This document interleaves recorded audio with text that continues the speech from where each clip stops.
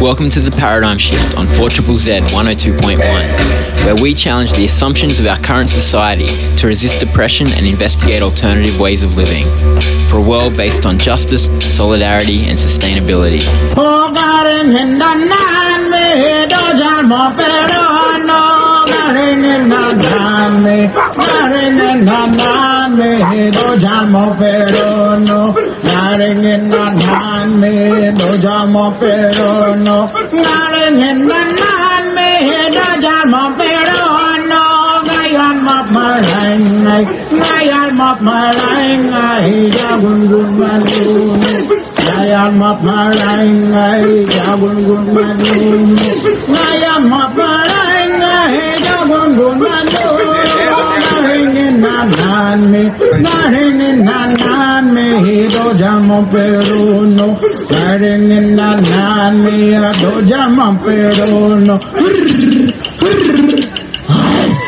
Only shaking your hand if you give more funding to our RFS. So many people here have lost their homes. We need some beds. We need more help. What about the people?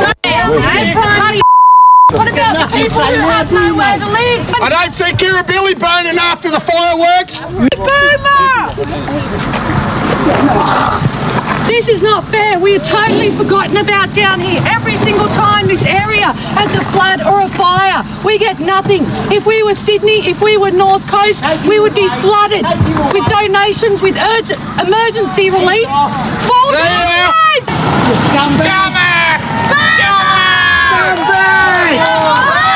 Welcome to 2020, Scott Morrison. That was Australia's Prime Minister being heckled by angry residents of Cobargo, devastated by bushfires raging through their town. Beware, Scott Morrison, a populist leader with a big majority. And Gary Indanami, welcome, a true welcome to everyone else. The show this week is about looking at the last decade, the 2010s, I think. More accurately, we'll be looking at the decline of neoliberalism, which had promised to reform capitalism by deregulation, privatisation and austerity. In the aftermath of the global financial crisis in 2007, the Greek economy collapsed, forcing European banks and International Monetary Fund to bail them out and insist on austerity inside the country. The Greek government borrowed 30 billion euros, but were required to slash public spending, which meant that people were impoverished and jobs were scarce. 40% of young people are still unemployed in Greece. Public sector debt is still nearly twice that of the gross domestic product. The Greeks suffered more than people did in the United States during the Great Depression of the 30s. It became evident that the reforms promised by the neoliberals had failed.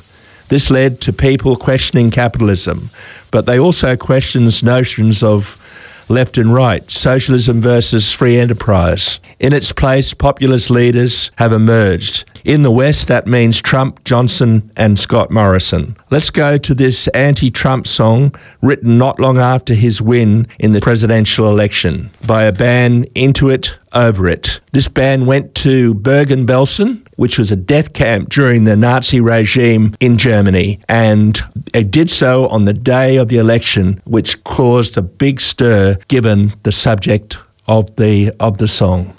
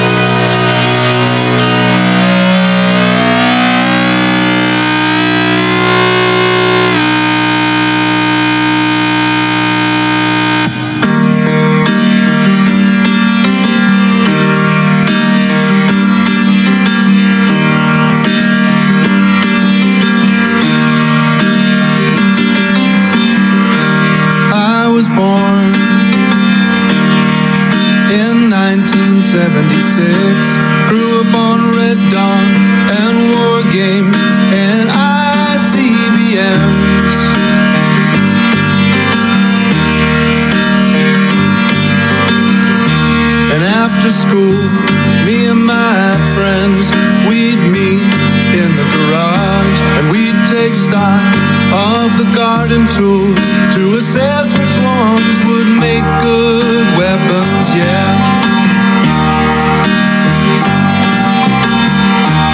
But my dad had it worse than me. He'd have to hide under a desk, as if that would stop the blast from destroying everything.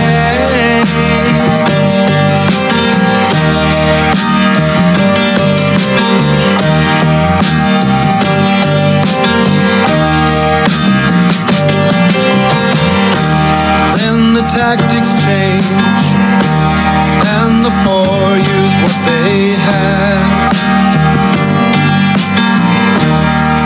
like trucks and planes and bodies strapped with dynamite.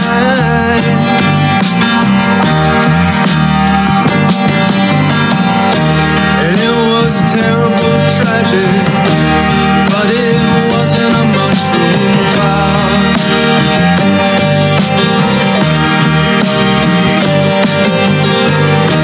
And it was terrible, tragic, but it wasn't a mushroom cloud.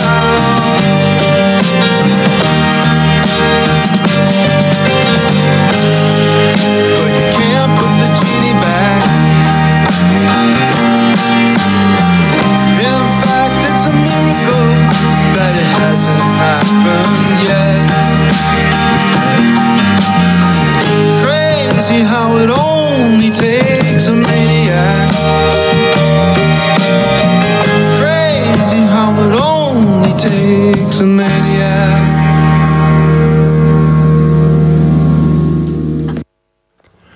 That was Trump Talking Nukes by Tim Heidecker.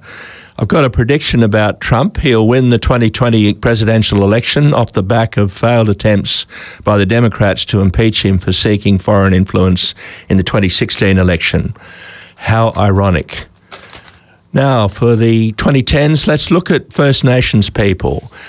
The 2010s saw a rise in international solidarity between Indigenous people talking about sovereignty as a means of throwing off the yoke of colonialism.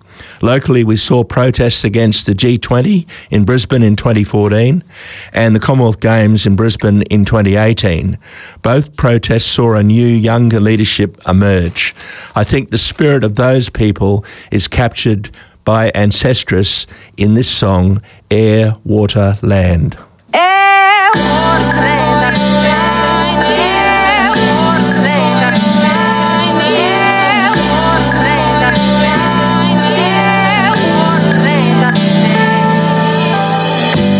why are so many problems labeled too hard to solve? There's people starving in our backyards as the days unfold, and I refuse to lose shape, to fit a crooked mold.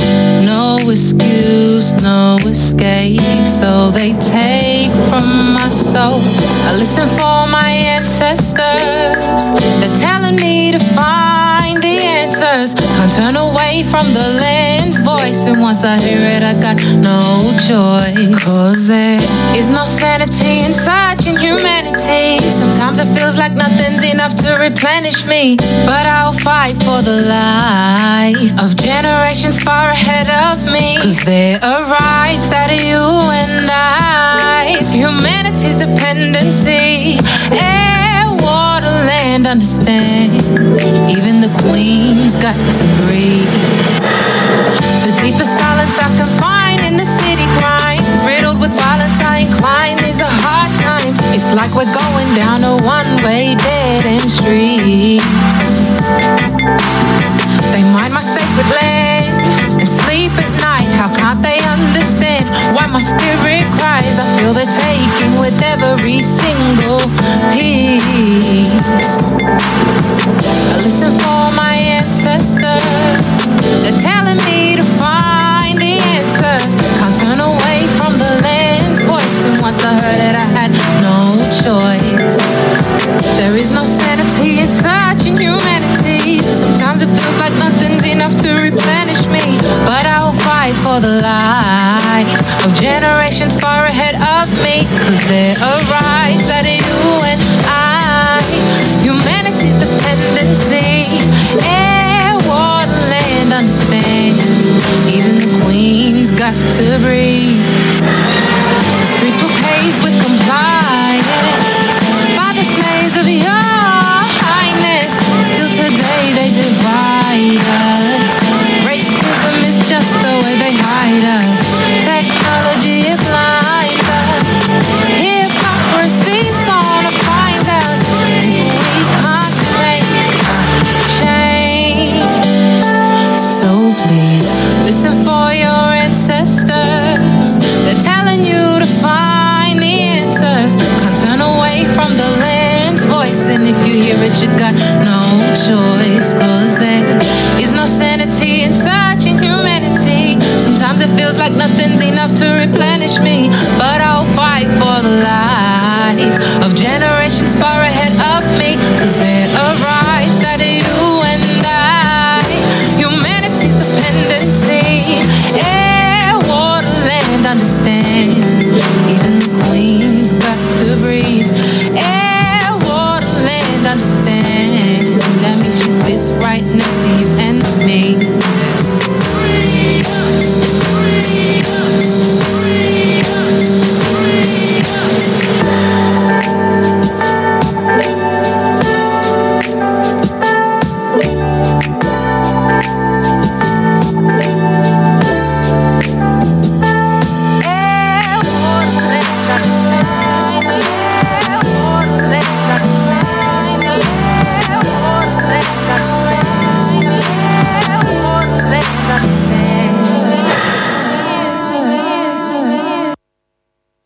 That was a paradigm shift favourite in the 2010s. That's Ancestress with Air, Water, Land.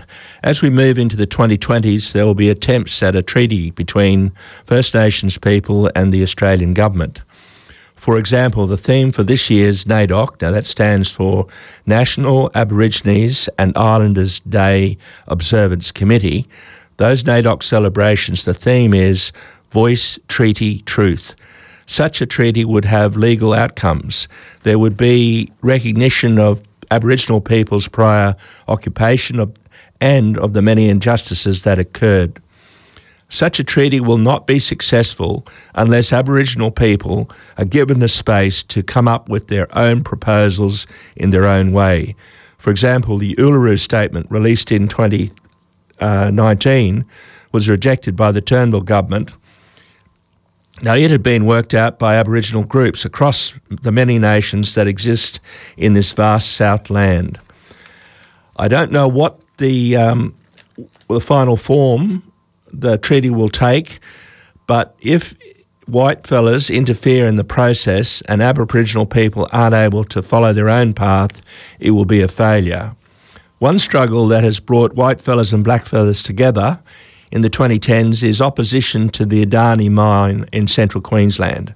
Spokespeople from the Wagon and Jangalingo people have been vocal at rallies organised by striking students and Extinction Rebellion and Frontline Action on Coal. Adrian Burragubba has hit a nerve with environmental activists. Here is an English woman who lives in New Zealand. Her name is Ruth Mundy, singing against the Adani mine. When you grow up and say to me, what did you do to protect the world for me? When you say why are the coral reefs bleached, the groundwater poisoned, why are the oceans dead? I'll say, oh, well, we wanted to build a mine there by the Great Barrier Reef. Yeah, the biggest mine we could build right there. So we paid $1 billionaire to screw your future up. When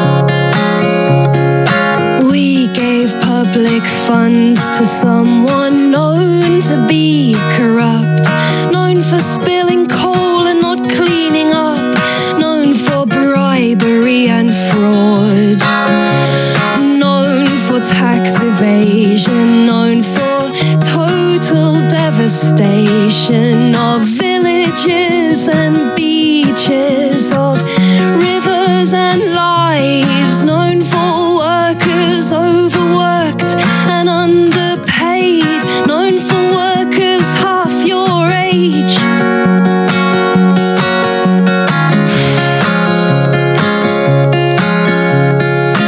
When you grow up and say to me,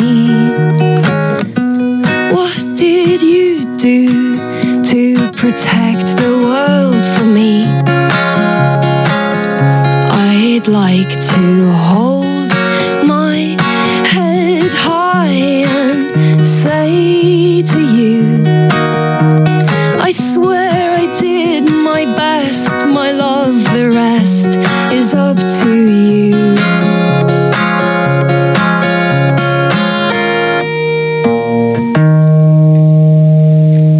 You're on the Paradigm Shift, and we're doing a review of the last decade, the 2010s. In the UK, there's Brexit and the election of Boris Johnson.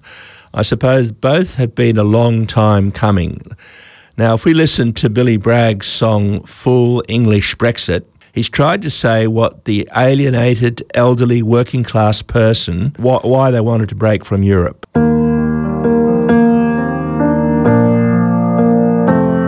My neighbours don't drink at the local or have kippers for breakfast like me. The food that they eat smells disgusting. They'd rather drink coffee than tea. It's true that their kids are respectful. They gave me their seat on the bus, but it's just that there's so many of them that I fear what'll become of us.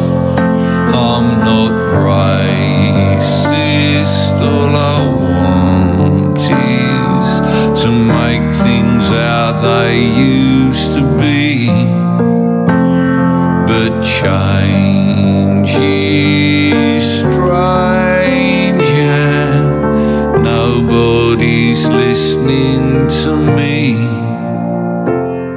I cheered when our side won the Cold War, spread freedom and peace all around.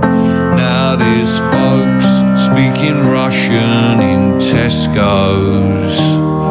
It's a shame the wall had to come down. I know some are fleeing from war zones to keep their young children from harm. But my parents, they put through the Blitz years, and me, I was sent to a farm. Yeah, the sun shines, but sometimes I don't feel like this is my country.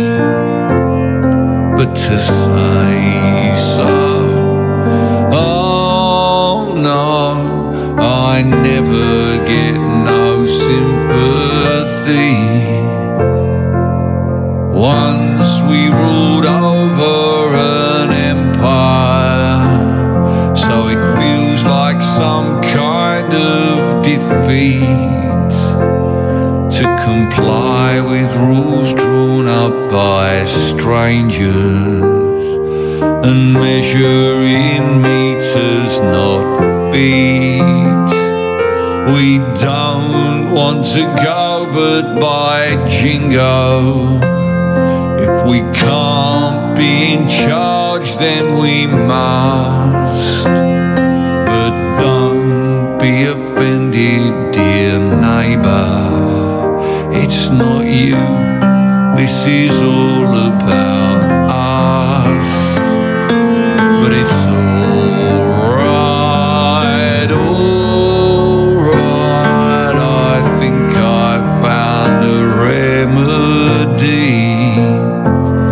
Yes, it's alright, gonna be alright. It's a full English Brexit for me.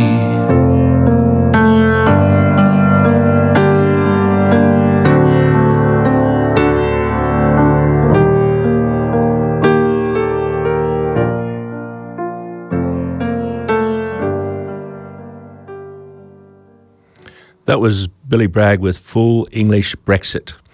One aspect of the UK election that was that the Tories' vote did not increase. It remained the same, but the Labor vote went to pro-Brexit parties. Thus, Johnson won a landslide against Labor and the Liberal Democrats. Labor did put up a social democratic program to make broadband free, for example, nationalise British Rail, telecom and water, and to improve the lives of both young and old. People in the south and the north did vote for the Labor Party, but not elsewhere. Johnson won on the single issue, Brexit. People are usually loyal to parties, but not on this occasion. The right wing of the Labor Party allowed Corbyn to be attacked for his support of Palestine, his opposition to the Saudi war against Yemen, and his promise to indict Tony Blair for war crimes. At least 30% of the country seems to agree with Corbyn. About 5 years ago, I attended a forum organised by the 17 Group in Brisbane to discuss the nature of the Israeli settler state. One of the speakers, Joseph Mansour, gave this account of what living in Palestine is like today. I just thought to start off I'd pull out what I call a day in the news in Palestine, and it's not a bad day for Palestine. And I went through the Man News Agency headlines and I listed out all the different stories they had on that website, which is one of the main websites. It's an independent website of the Palestinian territories, and the first headline was French MPs vote in favour of recognising Palestinian state. So for the Palestinians, that would be a positive headline. The second headline was about the early call for an election in Israel because of the coalition crisis. The third headline was about the PA forces, the Palestinian Authority forces, and they were operating in an area called H2. Now, they designate all the areas by these sorts of symbols, and it's the first time they'd operated there in daytime, and they were performing security work there, which means they were suppressing resistance. Now, H2 is an area near Hebron. The third headline was prisoners submit a list of demands to Israeli authorities. And it's not unusual just about every day to see some sort of headline about the situation of the many Palestinian political prisoners. The third headline was about the UN Security Council considering the resolution that's been put to them to put a deadline on the peace talks and a resolution of the conflict. It's unlikely that that will pass because a US veto will prevent it. Another headline was about Egypt closing the Rafah crossing after letting a group of Palestinians return home. The Rafah crossing between Egypt and the Gaza Strip opens for brief moments and then closes. The next headline was soldiers fire at undocumented Palestinian workers near Tulkarem. It's not unusual and usually there's a lot more headlines about soldiers opening fire on civilian workers or people trying to move from one place to another. And this is not an unusual event either. Israeli forces demolish East Jerusalem house under construction. It's a regular occurrence. Israeli forces detain 7 Palestinians in East Jerusalem. Palestinian man defies Israeli forces alone. Israeli forces raid Huwara village. The Pope says no Middle East without Christians. A Palestinian woman accused of stabbing an Israeli in a serious condition after being shot. The family denies she did any stabbing. Israeli forces raid Al-Qaeda village. Egypt opens the Rafah crossing for a second consecutive day. 238 stranded Palestinians enter Gaza. It's a normal series of headlines. It demonstrates the situation in the country, the impact of the occupation on the Palestinian people. The Palestinians have struggled to tell their story. In August 2014, the Palestinian Druze poet Samir El-Qassam died. The Western media, not surprisingly, was unlikely to report the death or the story of the well-known Palestinian poet. It doesn't generally report on Palestinian writers, on films, songs, women's cooperatives, even the civilian demonstrations weekly against the separation wall or the activity of the international solidarity movement. As an example, when the recent celebrations were held in Europe at the ending of the German separation wall, the Palestinian activists and the international supporters used sledgehammers to knock a hole in the Israeli separation wall, was it reported. The narrative on the Palestinians is usually about armed struggle, rockets, bombings, knifings, using cars to attack settlers, Israeli police or armed forces. The rest of the story is generally ignored. My view of it is a different story. It's about settlers' attempt to eradicate the Palestinians as a people. The story is hidden in the falsehood of a land without people for a people without land. This was a common expression used by Israelis to justify the dispossession of the Palestinian people. So who are the Palestinian people? It's often said the Palestinians are not a nation, and that's been used to justify imperialist project in Palestine. Golda Meir, one of the early prime ministers of Israel, said, "There's no such thing as Palestinians, so it's hard to give back land to no one." She also said of these non-existent people, "We can forgive Arabs for killing our children. We cannot forgive them for forcing us to kill their children. We will only have peace with Arabs when they love their children more than they hate us." These great distortions spring from a small truth. Palestinians in the 1940s, like other Arab peoples, didn't see themselves as a nation as such in the European sense. This was the case for the Lebanese, the Syrians, the Iraqis, the Jordanians, and the rest of the Levantine people. It doesn't mean that they didn't rise up against the British or the French, but the basis of the opposition was more founded in pan-Arab parochialism. Arab nationalism was developing in each state area, defined by the 1920s Sykes-Picot Agreement, and each peoples were attempting decolonisation in a process to mirror the image of a European nation. I think you might have seen recently that the Islamic State has attempted to challenge that Sykes-Picot Agreement by symbolically bulldozing the Syrian-Iraqi border. My experience of this nationalism, or the lack of it, is personal. Our parents were from a small Lebanese village in the northeast of the country near the Syrian border, Ras Balbek. When our father came to Australia, he had a Syrian identity card. When our mother came years later, she had a Lebanese identity card. In reality, there's little difference in culture and language between citizens of the Palestinian villages and towns, the Lebanese villages and towns, the Syrian villages and towns. The reality for the ordinary people of these lands was that they were more committed to their town, their district, or their religious affiliation than the nation state. And this reality continues today. But you can't deny their long attachment to their land. The Arabic word is balad, homeland. It was the term our father always used. If we make a comparison to the Aboriginal Australians, they also didn't present a coherent and united response to European settlement. But by the same token, you can't deny them an even longer attachment to their land and communities. It's mainly Europeans that require a nation-state and an armed forces supporting it as a counter to imperialism and foreign domination. In this sense, peoples other than most Europeans are fragmented and vulnerable. Norman Pollock, a writer who's often posted on Counterpunch, stated, "The fragmentation of the Palestinian community and the present reality of occupation is for the Israelis' standard operating procedure." He concludes that from day one of Israeli settlement and the creation of the Jewish state, population displacement, forced evacuation, ethnic cleansing, a process of economic and psychological pulverisation of the will of those who remained, and people subject to permanent exile in their own land. It's been a 60-year process since 1947, and one of the responses has been poetry. When that Palestinian poet visited the Palestinian refugee camp in Yarmouk in Damascus. He was carried 7 kilometres on the shoulders of the people in a tribute. So resistance is partly about poems.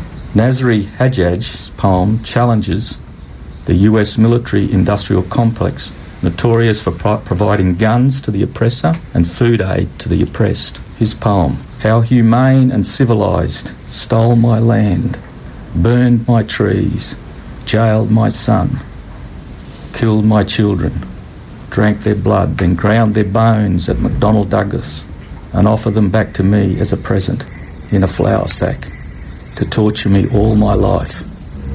This is America." America indeed. That was Joseph Mansour speaking at the 17 Group talk about the Israeli settler state and apartheid in that country. I more recently, this year in fact, I spoke with Ken Davis from Union Aid Abroad, and he talks about the difficulties faced by Palestinian people today. So let's go to that interview that I did with Ken Davis. From the Palestinian viewpoint, land is a central aspect of identity and sovereignty. So this raises, for Palestinians, this raises questions not only of resilience, but it raises questions of sovereignty in terms of land, water and food, and self-determination, that is being able to manage their own internal markets, which at the moment are an enclave of the dominating Israeli market. So the symbolism of a farming family or a woman or a young woman getting a job in agricultural production is very central for Palestinians both in Gaza and in the West Bank.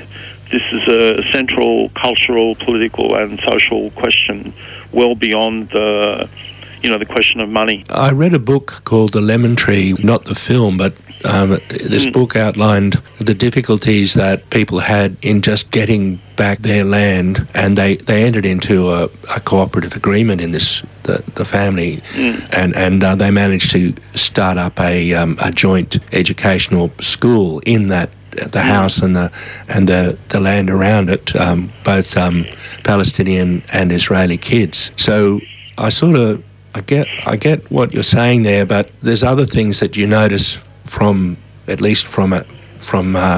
the news media. For example, during the recent Great March of Return, you can see that agricultural land is being confiscated by Israeli Defence Forces. Does that place enormous difficulties on AFIDA as an assisting organisation in Gaza? No, indirectly. So the problems in Gaza and West Bank are slightly different. In Gaza, a lot of the agricultural land is near the temporary border or the fence, with Israel or with Egypt. The area that Israel mandates as a no-go area can be 150 metres or 300 metres or sometimes up to 700 metres.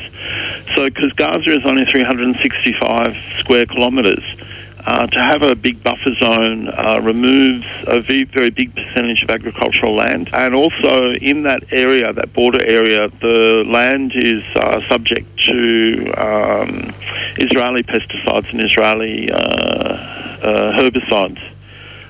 You're not allowed to have fruit trees. So in the past it might have been, oranges or whatever, but you can't have olives or almonds or fruit trees in that area. So people are mainly using it only for forage crops. So that creates a really big problem in Gaza, and also that, people can't go far out to sea in Gaza. And the coastal aquifer is dead. So I think it's about 400 million square, cubic metres of water is used from the coastal aquifer, like from people taking water out of the ground. And the natural replacement is around 30 million. So the rest is intrusion of seawater. So the quality of water people are getting from the ground in Gaza is very, very poor, very salty. It's contaminated from agricultural runoff in Israel and now contaminated by the inability to treat sewage in Gaza. So the big problem, the big constraint is mainly water in Gaza. In the West Bank, it's different because the settlements are expanding. 60% of the West Bank is Area C, which is total Israeli control. That includes settlements and military lands, and includes all of the Jordan Valley except for Jericho. Areas A is Palestinian built-up areas, like the city of Ramallah or city of Nablus. Area B is the land around the Palestinian cities, which can be used for agriculture. But even in Area B, you can't dig a new well, because Israel wants to control the groundwater.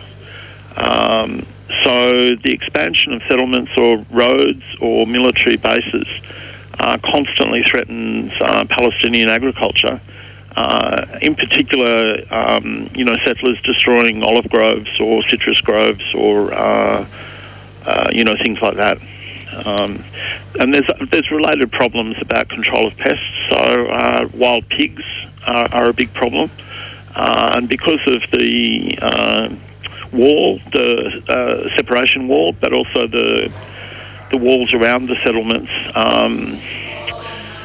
things like wild pigs disproportionately destroy the Palestinian farmlands. So I wanted to ask you about AFIDA's funding, and in the light of what you've said, what can our listeners do to assist AFIDA or Union Aid Abroad? We receive funding from our constituency, which is, the trade union movement, and, individual members. So people are welcome to, join and make contributions, and you can decide, which countries or which projects you'd like to support. But the bigger issue is, I think what we need to say to the Australian government is to retain a robust aid program for Palestinians, both inside the Palestinian territories and the refugees.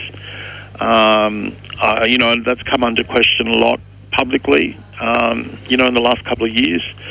And I think to say to the Australian government, Australia has a moral obligation to continue to fund UNRWA for the refugees, and it should fund Australian NGOs that work directly with Palestinian democratic civil society organisations to deliver what is needed for development and resilience in Palestine.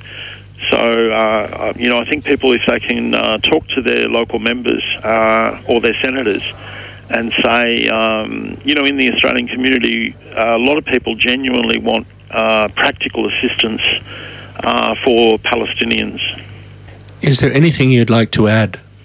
What's good about Australia is we have,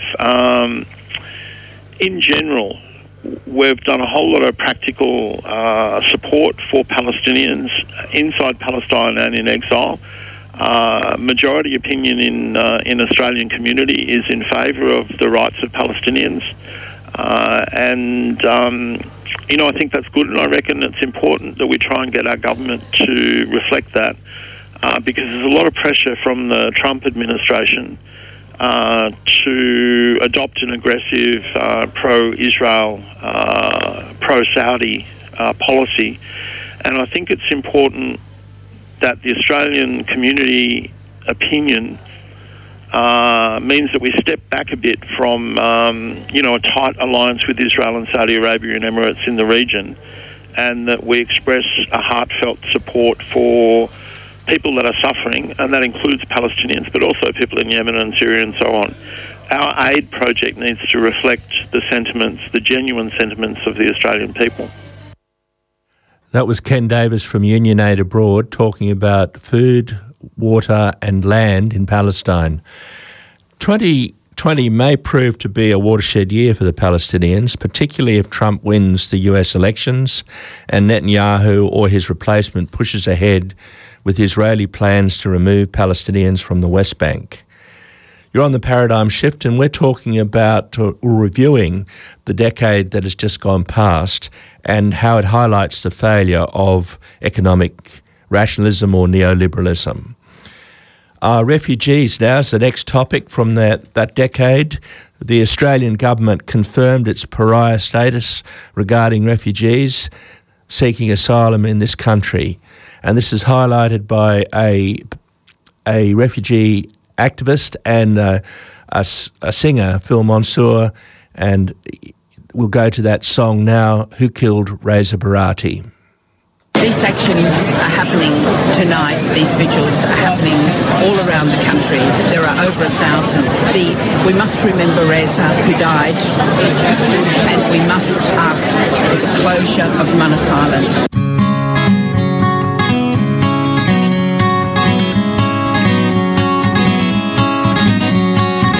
Who killed Reza Barati? Why did he die and who is guilty? Not me, says the politician in those closing borders wins elections. His death we do regret, but stopping the boats is what we said. Who comes to this country we will decide. It's just too bad that young man died. It wasn't me that smashed his head, you can't blame me, now he's dead. Who killed Reza Barati? Why did he die and who is guilty? Not me, says the humble voter, Australian flag wrapped round his shoulders. He should have come the proper way. Fuck up, we're full is what we say. It's not our fault he was on the run. If he wasn't locked up, then more would come. I'm sorry that that stranger died. If I knew him, I would have cried. Who killed Reza Barati? Why did he die and who is guilty? Not me, says the company chairman whose corporation ran his island prison. For my stockholders, I do my best, returning the profits that they expect. I'm not responsible for what happened to him. I'm not to blame for every employee's sin. Any inquiry you will see, there are others complicit before it comes to me. Who killed Reza Barati? Why did he die and who is guilty? Not I, said the big world leader who prosecutes the war on terror. I'm keeping the world safe for you, it's what leaders are appointed to do. The refugees that have to flee are not my responsibility. Don't point your finger at me, he was in prison to keep you free. Who killed Reza Barati? Why did he die and who is guilty? Not me, says the TV presenter that politicians wrap round their fingers. I report how they said he died, and anyway they won't let us inside. I believe in the public's right to know, but you can't take cameras where they can't go. I'm not responsible for any death, we report the news by what rates best. Who killed Reza Barati? Why did he die and who is guilty? Not me, says the guard from G4S. They put our security under stress. It's what we were contracted to do. Cruel and dirty jobs for you. He should have accepted his fate, gone back before it was too late. Don't say murder, don't say kill. I was doing my job, you paid the bill. Who killed Reza Barati? Why did he die and who is guilty?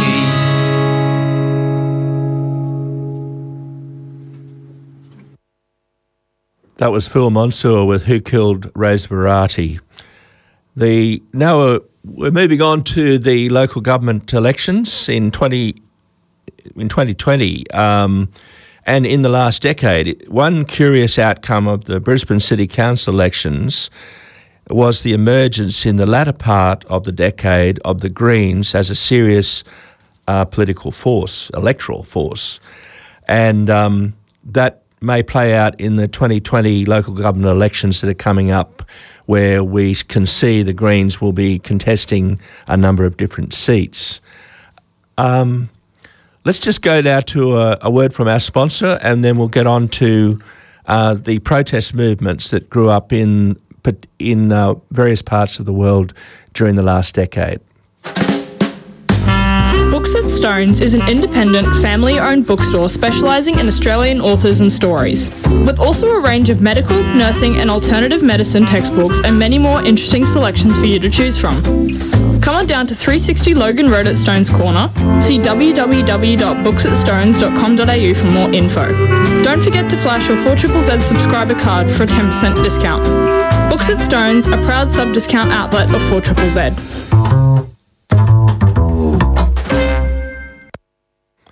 Protest movements in Latin America, in Hong Kong, in Iraq, Bolivia, West Papua and elsewhere, protest movements rose up looking for freedom. We show solidarity with them, and the best way is open to us. The paradigm shift will continue to report from these struggles in the coming decade. So let's just have a look at a song that talks about the Chilean response to the right-wing put down that has been happening there this year. It's called El Derecho de Vivir en Paz.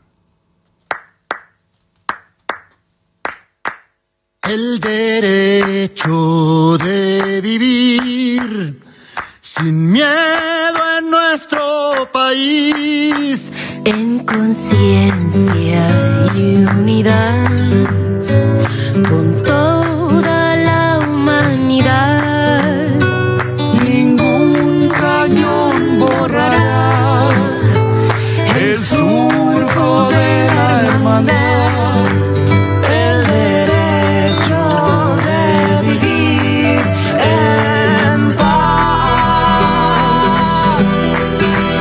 con respeto y libertad.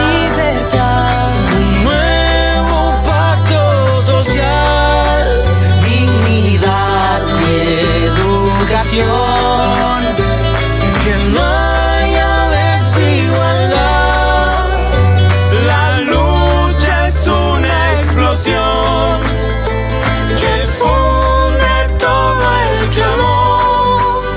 El derecho de vivir en paz.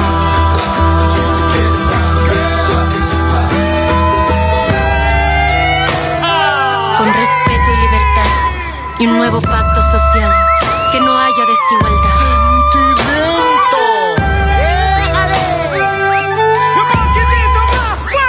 Los estudiantes no lo dejarán dormir si usted no los deja soñar.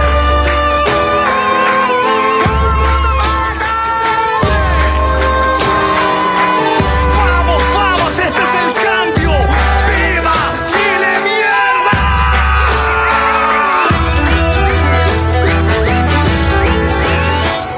Es la paz nuestra canción.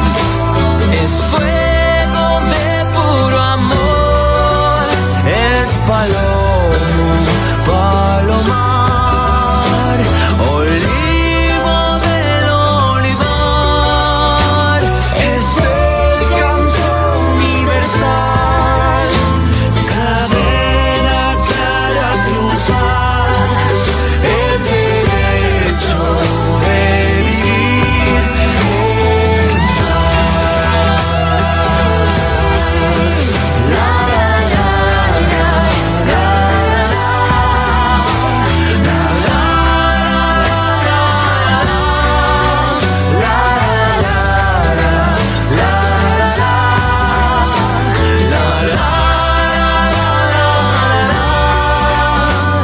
es el canto universal, cadena que hará triunfar el derecho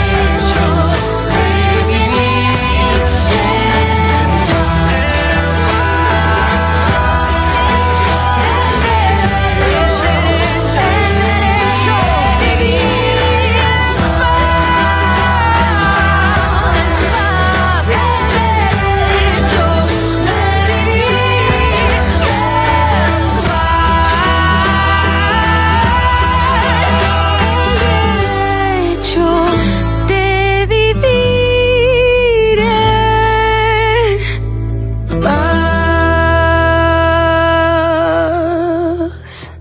That was various Chilean artists who, of course, that is the hymn of Victor Jara, who in the 1970s lost his life in the struggle in Chile.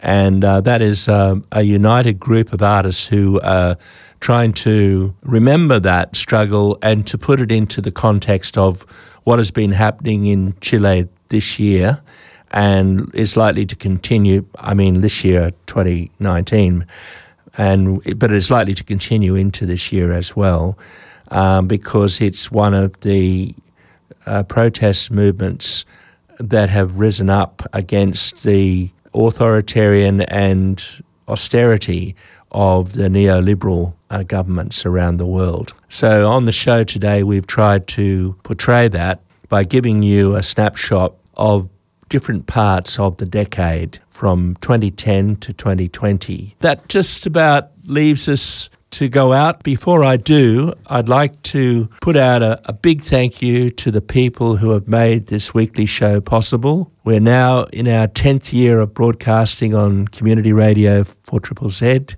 FM 102.1. The station has given us great support on the paradigm shift during that decade. And also I would say that the station itself has stood the test of time. From its early beginning in 1975, the first FM-based community broadcaster in Australia, now in its 5th decade of operation. I don't wish to single out any individuals because, as we say on the paradigm shift, it's more about the content, the ideas and the struggle for a better world. It's not about the individuals who front the show. So let's go out with a favourite of mine and others on the show, Waiting for the Great Leap Forward. This song by Billy Bragg.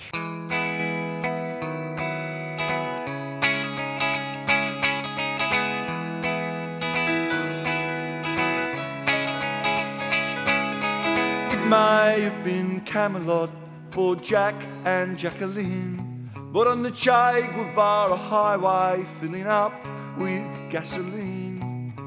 Fidel Castro's brother spies a rich lady who's crying over luxury's disappointment, so he walks over and he's trying to sympathise with her, but he thinks that he should warn her that the third world is just around the corner.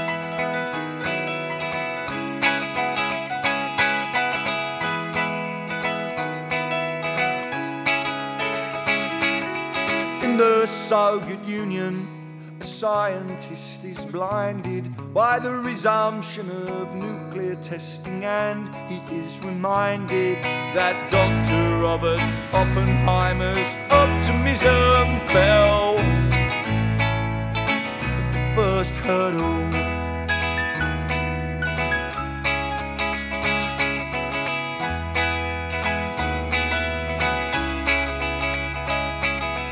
In the cheese pavilion, and the only noise I hear is the sound of someone stacking chairs and mopping up spilled beer, and someone asking questions and basking in the light of the 15 fame-filled minutes of the fanzine writer.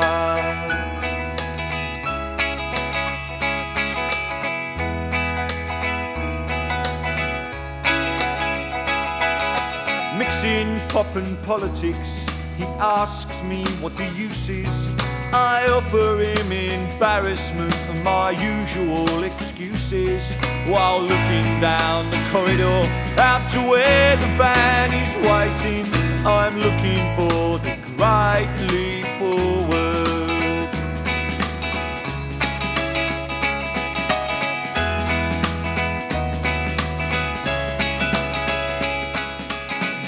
Sales are organised and pamphlets have been posted. Even after closing time there's still parties to be hosted. You can be active with the activists, or sleeping with the sleepers while you're waiting for the great leap forwards. One leap forwards, 2 leaps back. Will politics get me the sack? Waiting for the great leap forwards. Well, here comes the future and you can't run from it. If you've got a blacklist, I want to be on it. Waiting for the great leap forward. Oh, it's a mighty long way down rock and roll, from top of the pops to drawing a thou. And you're waiting for the great leap forward. If no one out there understands, just start your own revolution and cut out the middleman. For the great leap forward. In a perfect world we'll all sing in tune, but this is reality, so give us a room. Waiting for the great leap forward. So join the struggle while you make the revolution is just